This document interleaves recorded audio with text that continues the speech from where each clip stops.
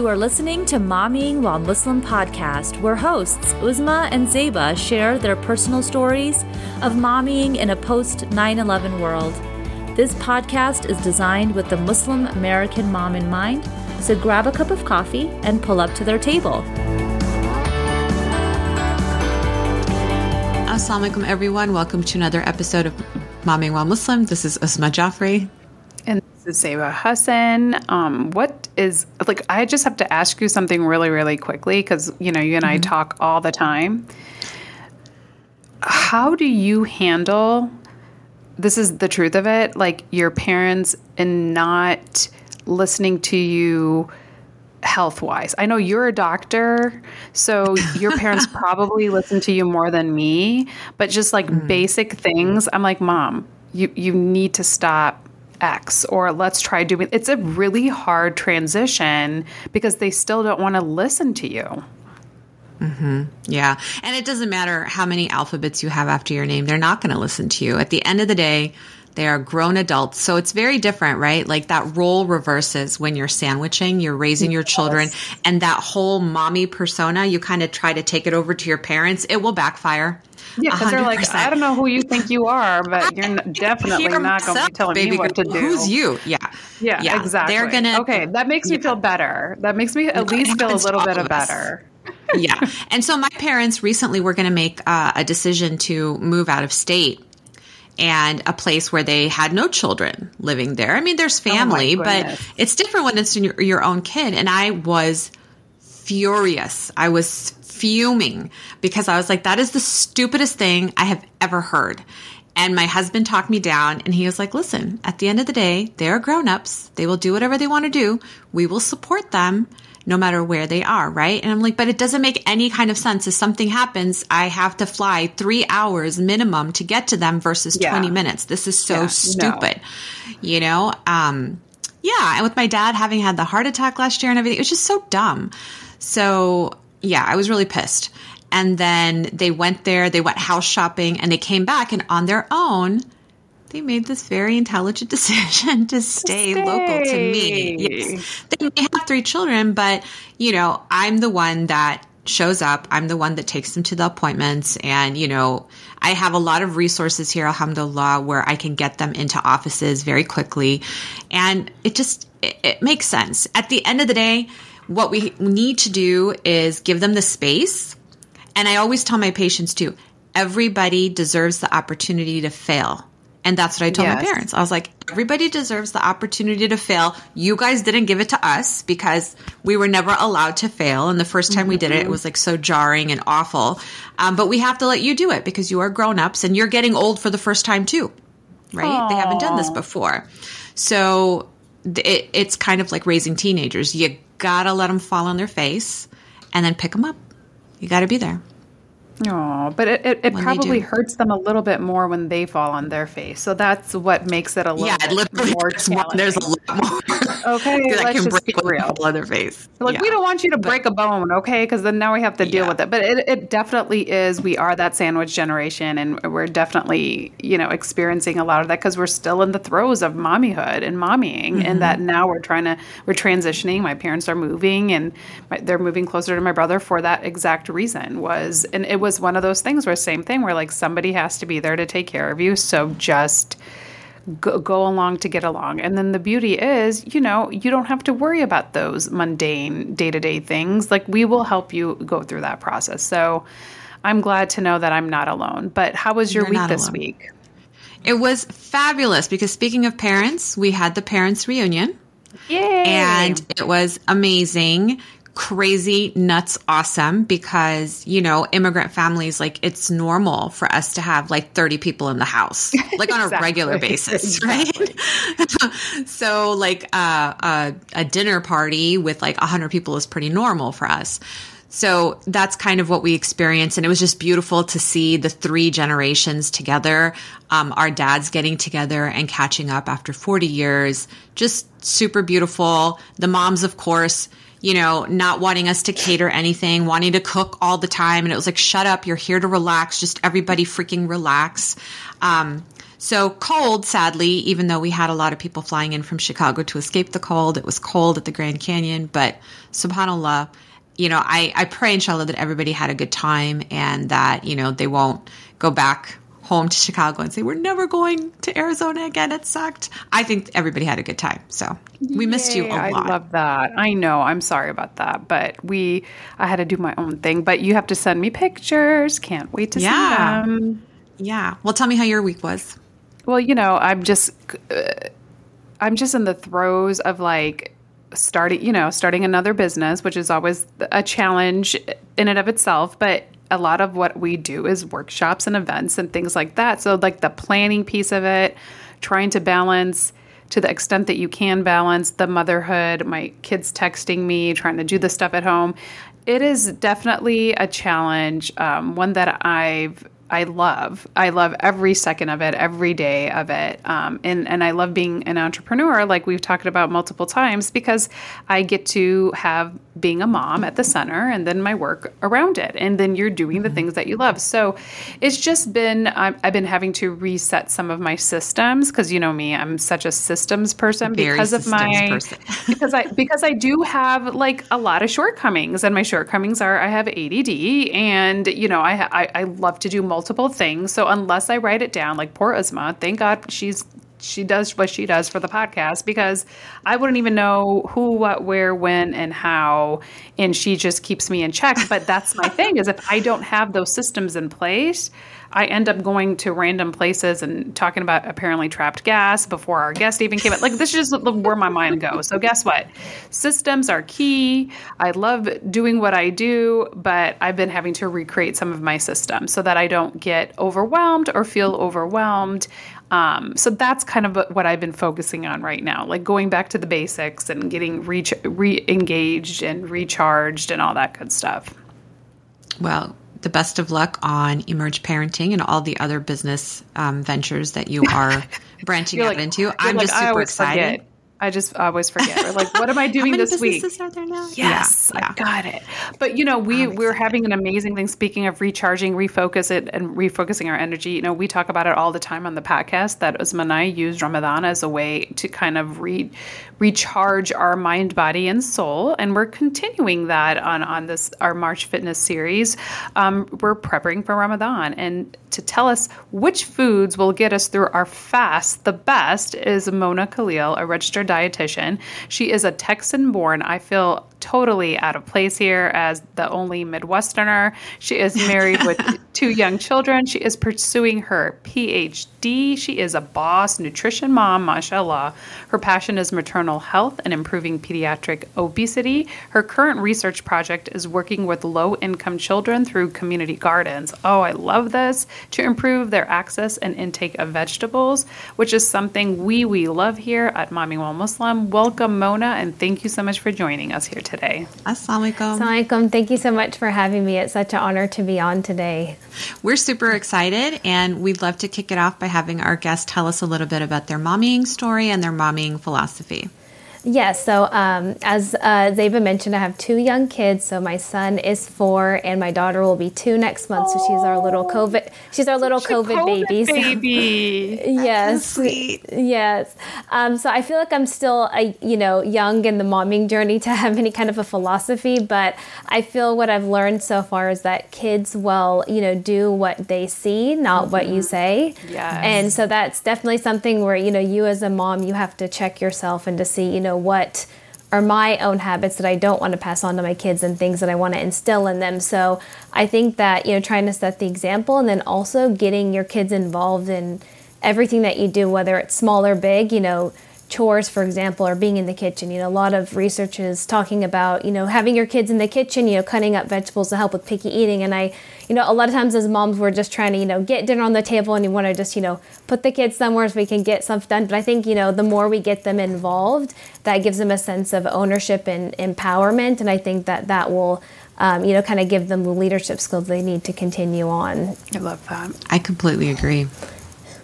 I'm not following that. I'm not going to lie. I'm like a short order cook, like 99% of the time. So I definitely appreciate that you're starting this momming philosophy very young, because I wish I knew you back in the day. Because right now, I literally have 2 vegetarians, one that sometimes eats meat. So depending on if her body needs it, then I have 2 kids, one that only eats 10 things. Like, it's like fixing food is a nightmare for me, and I hate it. So the fact that you're doing this for your kids, I love that.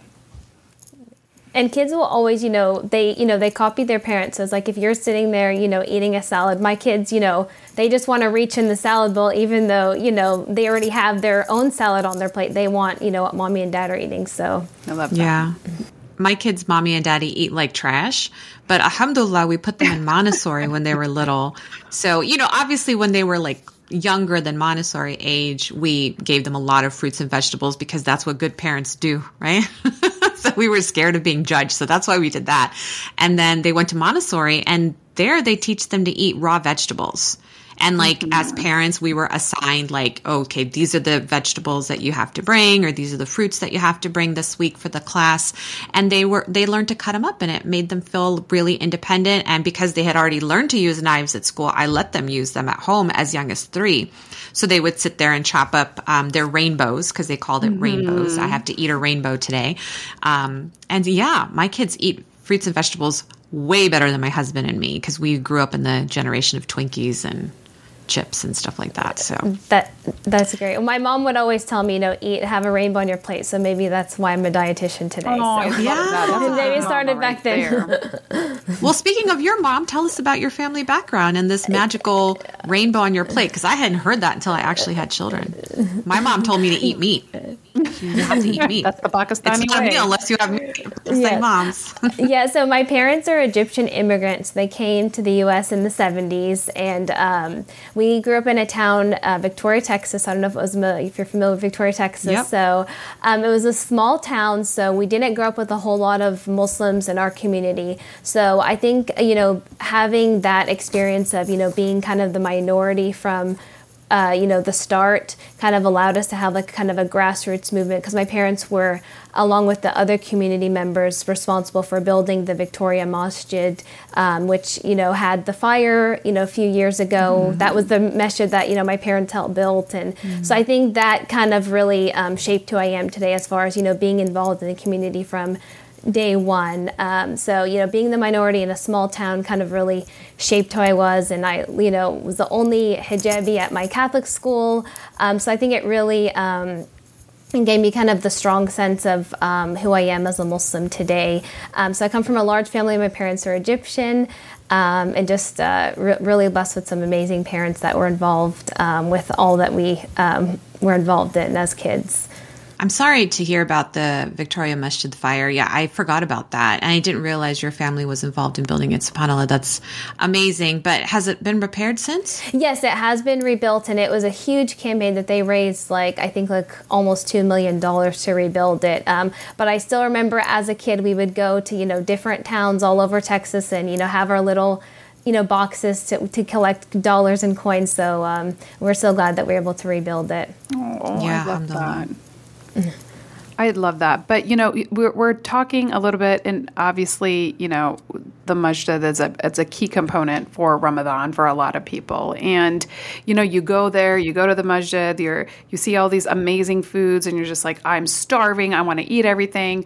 But the reality is, if you're a dietitian or if you're on a diet, I shouldn't say diet, if you have confirmed and be having a lifestyle change, sometimes Ramadan does trip you up. Let's just be real, right? Because you're starting to think, oh, well, I've been fasting, 16 plus hours a day, as it's leaving summer. So yes, I can have that piece of cake. It won't really matter. So what are we doing in our regular everyday diets that ends up getting tripped up during Ramadan?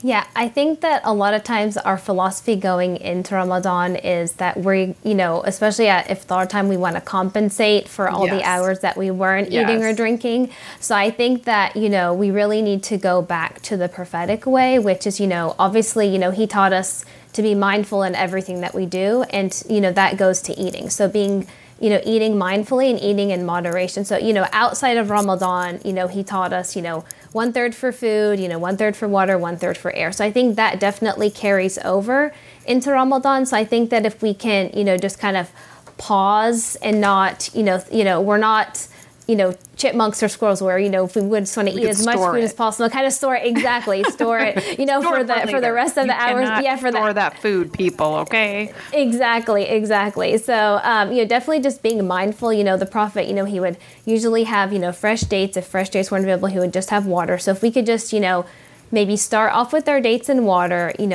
take a pause for prayer and kind of give your body that time to replenish and kind of refocus. I think also looking at the wisdom as to why dates were chosen by Allah subhanahu wa ta'ala. They're one of the highest glycemic foods, so it has, really good glucose, it has potassium, it even has, antioxidants and magnesium that kind of help, get all that fuel to your muscles into your body, along with hydrating.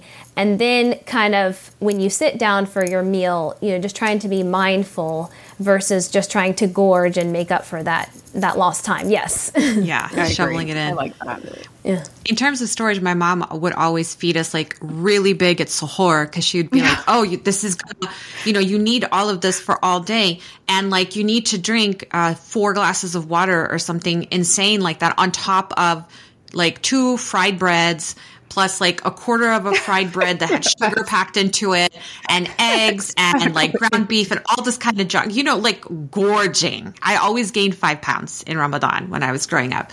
And, I realized later, it doesn't matter how much water you drink. Like your kidneys work. If your kidneys are working. Yes. And you're thirsty and hungry at the same time, people, like around the same time. Because your kidneys know how to work. Your stomach knows how to work. And so as their schedule goes, they will continue. Peristalsis continues, filtration continues, and you're going to pee out any excess water because the body wants balance. And she's going to poop it out. She's going to pee it all out. There is no storage, like you said. And then I guess, is it true then for iftar? Because when we're shoveling the food in our mouths at iftar, we're trying to fortify ourselves to make up for all those calories we lost during the day and then to stay strong, quote unquote, during Taraweeh. So we have energy, quote unquote, for Taraweeh. Are we really storing that? Because it is, after Maghrib time, I want to say there's a belief that our metabolism maybe slows down, and after 7, you're actually storing some of that as fat. Can you speak to the difference between why that is between suhoor and iftar? Yeah, so I think definitely, your body, when you're in a fasting state, your metabolism, obviously does slow down because you're kind of trying to preserve, your lean body mass. And so I think that, when your body can only process so much at a time. So if, your typical iftar is, fried foods and a lot of carbohydrates and all that, obviously, our body prefers glucose as fuel first, so that your body's going to, metabolize that and process it. But all of the excess fat, unfortunately, your body doesn't know what to do with it. So it does, go to storage.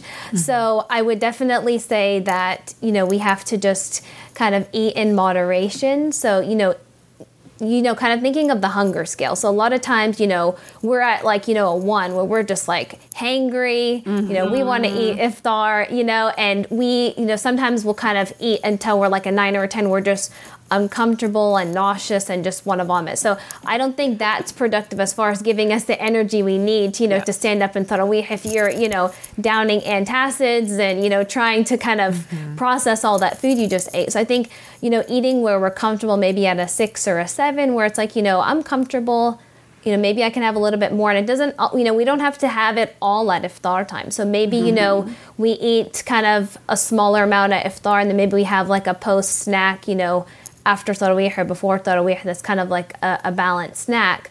But definitely just, realizing that we can't compensate for that whole time that we weren't fasting. Exactly. And you had mentioned that our body does compensate on some level because it slows down our metabolism, right? Like, so this way we're trying to conserve that energy and we're trying to get through the day. So what are some things that we can eat in the mornings? For me, it's always that morning, right? I wake up early anyway, but for people that don't necessarily wake up that early, as you're getting up, you're not that hungry. So what is it that we can kind of eat or drink to kind of help us get sustained throughout the day. Like, what's a good breakfast suhoor that's not, like Uzma was saying, by the way, which is also terrible for the moms. The fact that we're making 1,000 things for suhoor when really you're going to be hungry and thirsty at the same time. We're fasting too.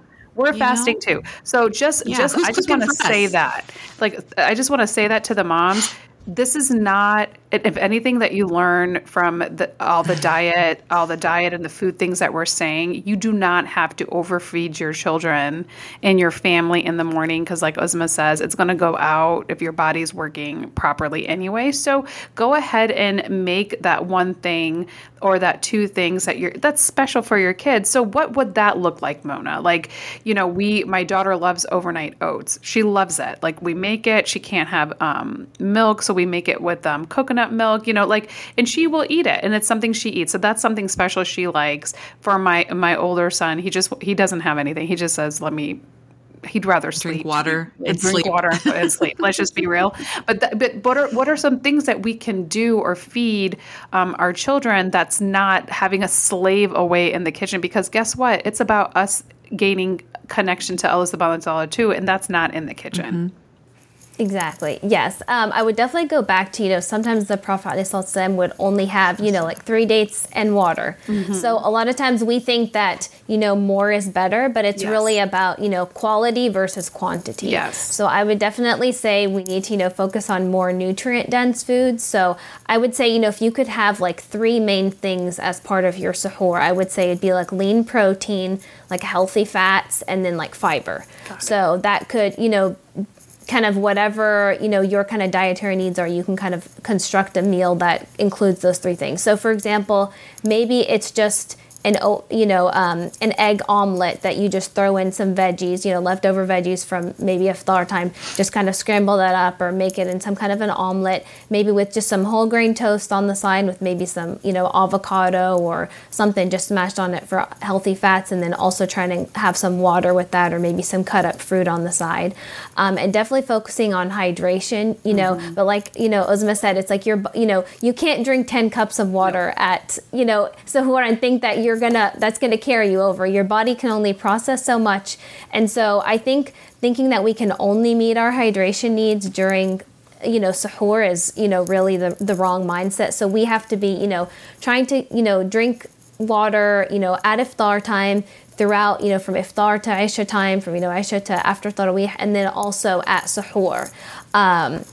Is really important. And then it doesn't only have to be water. So thinking hydrating fruits. So, watermelon, melons, cantaloupe, all those great things. And, as far as making it simple, yes, we're all moms, we're busy, we're, half asleep, at suhoor time. So even if you could pre-make some things, simple smoothies are super easy to throw together. Yes. You can even, put all the ingredients in baggies and kind of write on there, just add milk, add water. So even your kids, if they're old enough, could do it themselves. So thinking as far as trying to include those 3 things we talked about as far as fiber, healthy fats, and lean protein in it. So it could be a smoothie with some dates, mangoes just to add a little bit of, sweetness, spinach, kind of get some fiber in there, maybe some Greek yogurt or milk, or even just some protein powder if you want, and then, just some ice water, kind of just blending that up. And you can even have that pre-made, you just throw that in there.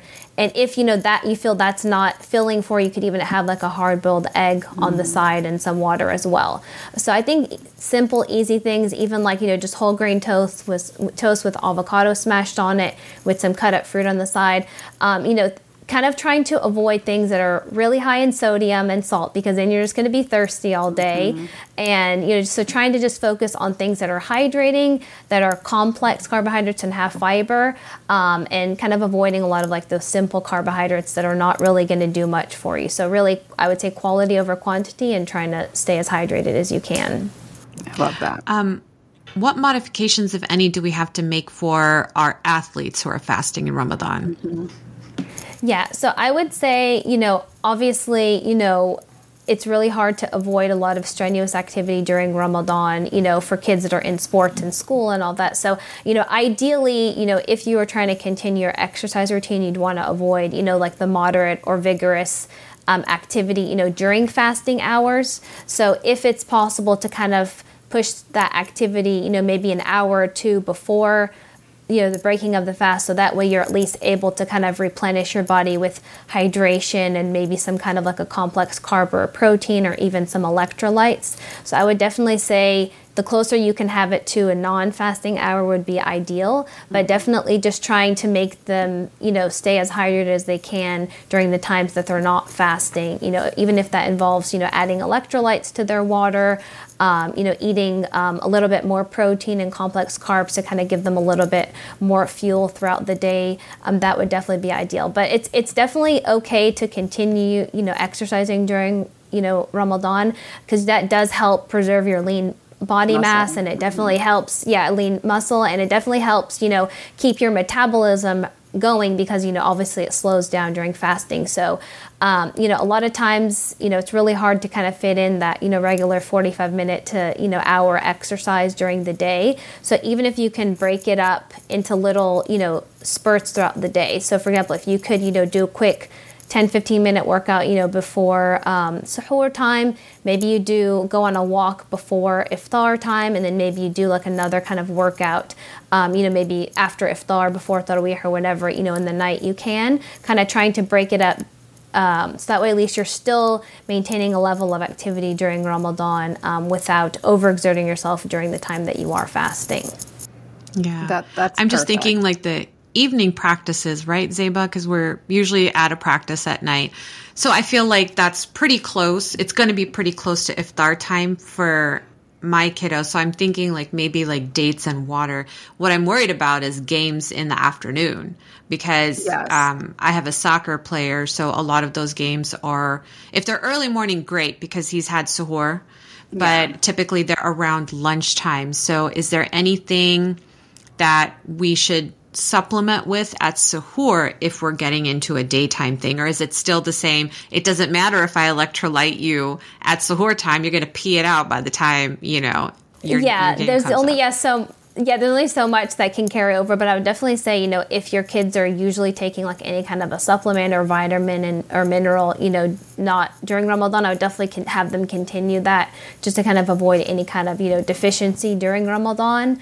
And, I would just also say, to kind of watch for any kind of, dizziness or any kind of symptoms that they might be having if they're exerting themselves. Maybe they can't drink water, but maybe you can kind of have a cool towel that they kind of pat themselves down to kind of help, help the body cool down and kind of, take off some of that sweat. So kind of watching for those signs, because, we're going to be in April, so, might be a little bit hotter here in the South versus, on the East Coast or the Midwest. So definitely kind of watching for those signs, I think would be key.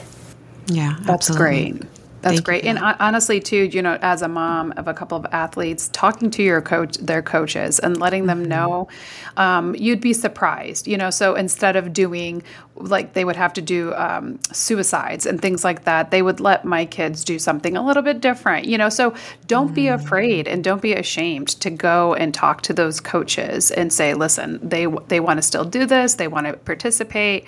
But of course, their energy level and all of that is going to be a little bit on the low side, and you'd be surprised by how much cooperation you get. So that's definitely another tip that I would recommend for people. But I read a book one time, Mona, and one of the quotes in the book was, "Food is a good girl's drug," and it's just something that really resonated with me, right? Because we as Muslims, theoretically, we're not supposed to have all these extra vices, right? We're not drinking, we're not smoking, we're not going out and partying. I'm in bed by 8, so I'm definitely not partying. But, food is definitely something that, we make for people when we want to show them love, or we invite people over because it is fun, or just think about it. Like my son this morning, perfect example. We were literally driving to school, and he said, the chicken tenders at the W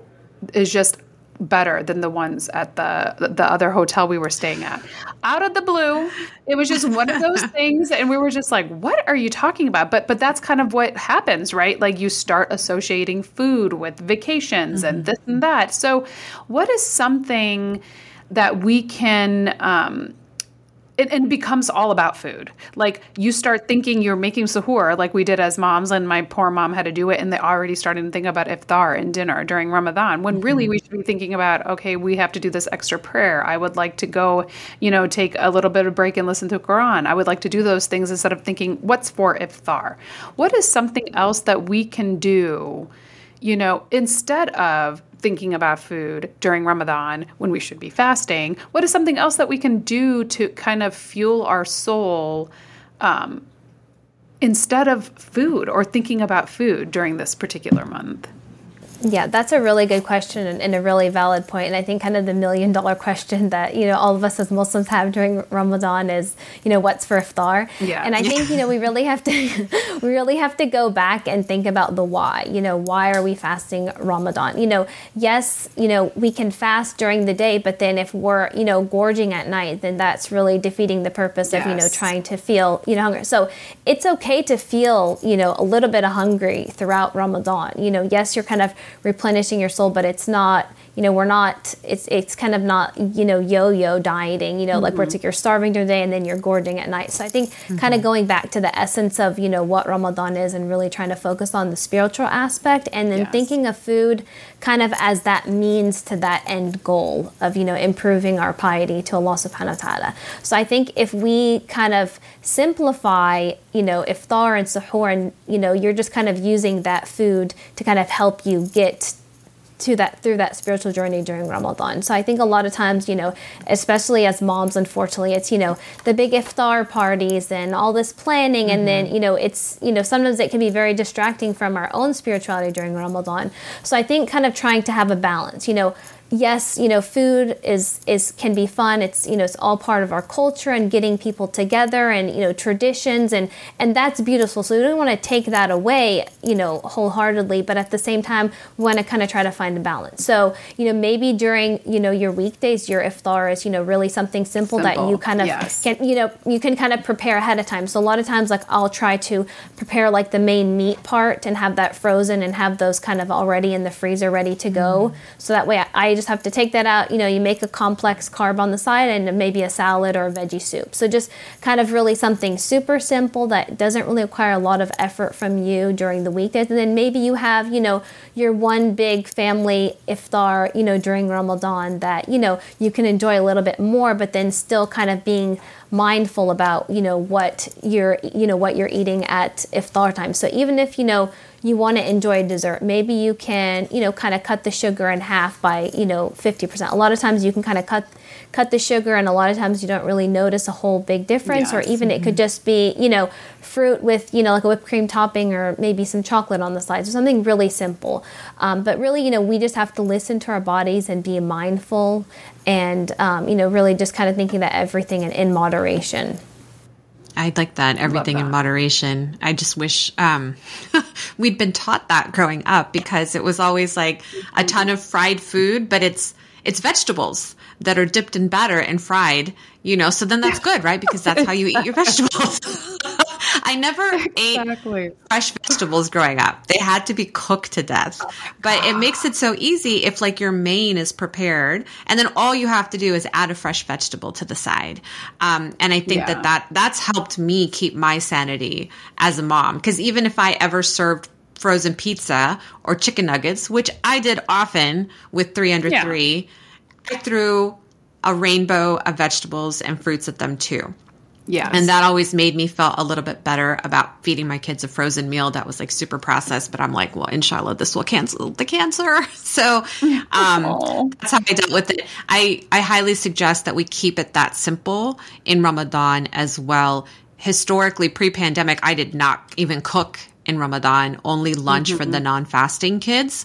But obviously that's changed. And in the last couple of years, I don't think I have, like a set Ramadan routine, but I think I need to come up with some kind of a game plan that works, where I am preparing 3 different meals for, different preferences, but if it's done ahead of time, maybe it would help me. And you've provided some really good suggestions about some of those make aheads. Do you mind discussing those one more time, or expounding on what you have mentioned so far?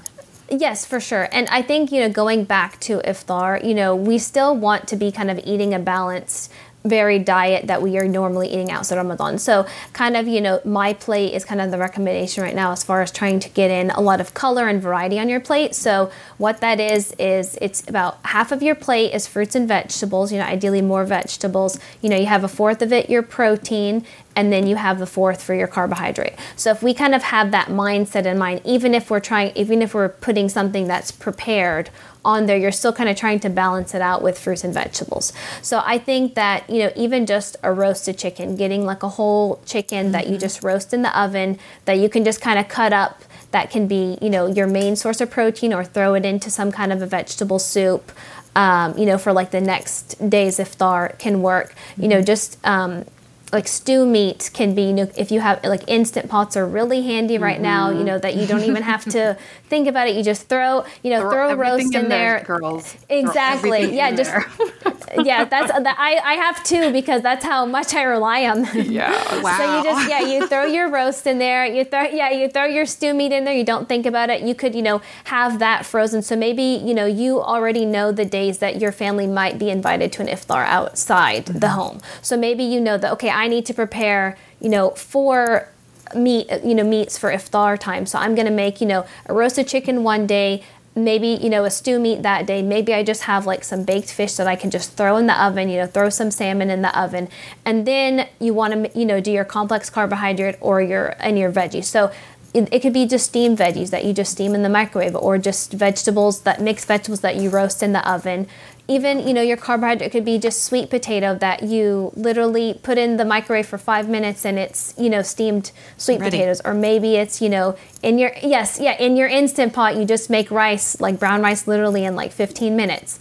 So really just kind of trying to think about what's the main thing I'm going to serve, and then what can I add on the side to make it a balanced meal. And then also, we need to give our bodies grace that, it takes our brain almost 15 to 20 minutes to know if we're full or not. Yeah. So, it's going back to that, mindful eating of, if I, try to, finish my plate, am I going to feel an uncomfortable 10 after this, or am I going to be, at like a 6 or 7? So really giving your body that time to process, the food that you're eating, to know if you're full or not. And then, like I said, you can always do like a post iftar snack, or like before tarawih, like maybe it's just an apple with some peanut butter, or maybe just some cut up carrots with some hummus. So, we don't you kind of have to think about, you're not going to get all your nutrients from just that one meal at iftar. You can spread it out a little bit, iftar, maybe snack, and then some at suhoor. And let's be real, as Americans, we're not starving. Yeah. Even if we're fasting for all sure. day. And so, and I always say, like, even if I'm following the keto, I have enough fat stored on me, I will be fine to go the whole month of Ramadan. Okay. So that's just something we have to think about. There's always something I even say to my kids now, there's always another meal. Yes. God is good. Yeah. There's always another meal. We're not going to always love everything that's put in front of us. But I love your concept of food as fuel. And that's really has been changed my mantra recently is what am I doing to fuel my body to be at its most optimal, right? And it's probably not the Cheetos and the things like that, because I always tend to feel like crap afterwards. So I love that the food is fuel, especially if you have young athletes, like it seems like we all have here, and that doesn't change during Ramadan. So thank you so much for just reiterating that, what we needed to hear. And moms, give yourself grace. You don't have to make a 5-course meal for your kids. No. Or your husband. Please don't do that. Or your in-laws. Because the goal is not to be full. Do not do that. The goal is just to fuel. Exactly. Yeah. Exactly. Yes. We're fueling our body. We're not fooding our body. I don't know. We'll have to come up with filling our body. Yes, we're not filling our body. But if you have listened to the podcast before, Mona, we do this thing where it's a rapid fire, and Uzma and I are going to throw some questions at you. So I hope you're ready for this.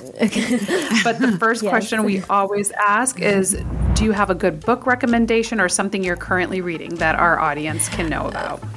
Yeah, well, I'm reading a parenting book, the Whole Brain Child. So I've been trying to read that for a while. So hope you'll finish that one. But that's a good one that I'm reading right now. It's a very good one. Definitely a good read. Wonderful. Well, we're talking about food.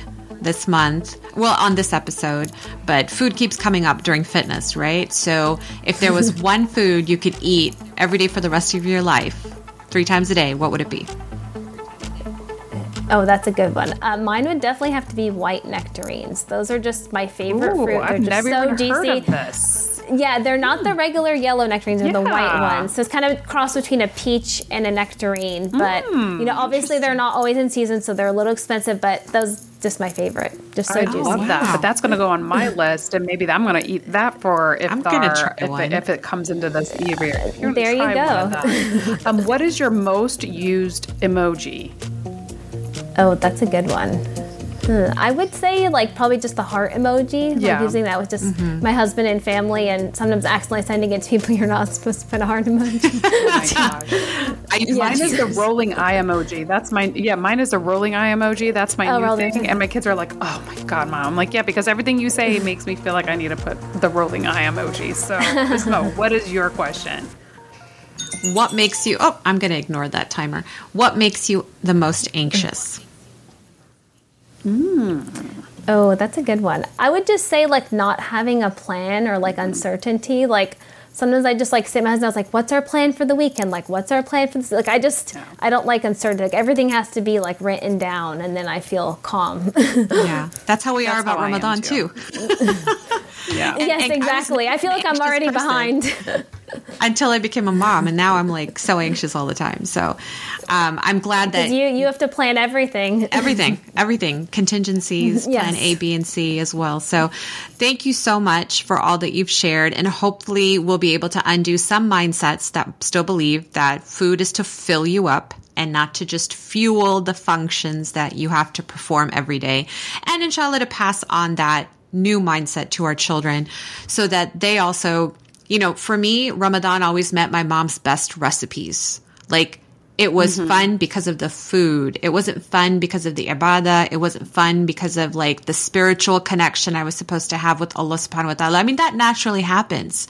But, yeah, it was all about food growing up. And I hope to change that experience for my children because I really want them to be less shallow than I was growing up. So I would love that for them. So thank you for all of the great advice. I mean, this make a smoothie, stick it in a Ziploc in the freezer, that's going to change my life for suhoor. So jazakallah khair, especially for that one. And inshallah, when we have questions about food, we'll be able to find you on Instagram. We'll put all of your links in our show notes. And we're just so glad that you came today. Jazakallah khair. Thank you so much for having me. It was a pleasure. Thanks again for joining Zeba and Uzma on Momming While Muslim today. Please email us your thoughts or questions and follow us on Facebook and Instagram because this podcast was designed to cater your needs. Make sure you check out the show notes to find the links and resources for this episode. And remember to help a mama out and leave a review of the show as well as to like it on your podcast app of choice because that helps us grow. Tune in next week for another episode of Momming While Muslim. Assalamu alaikum, everyone.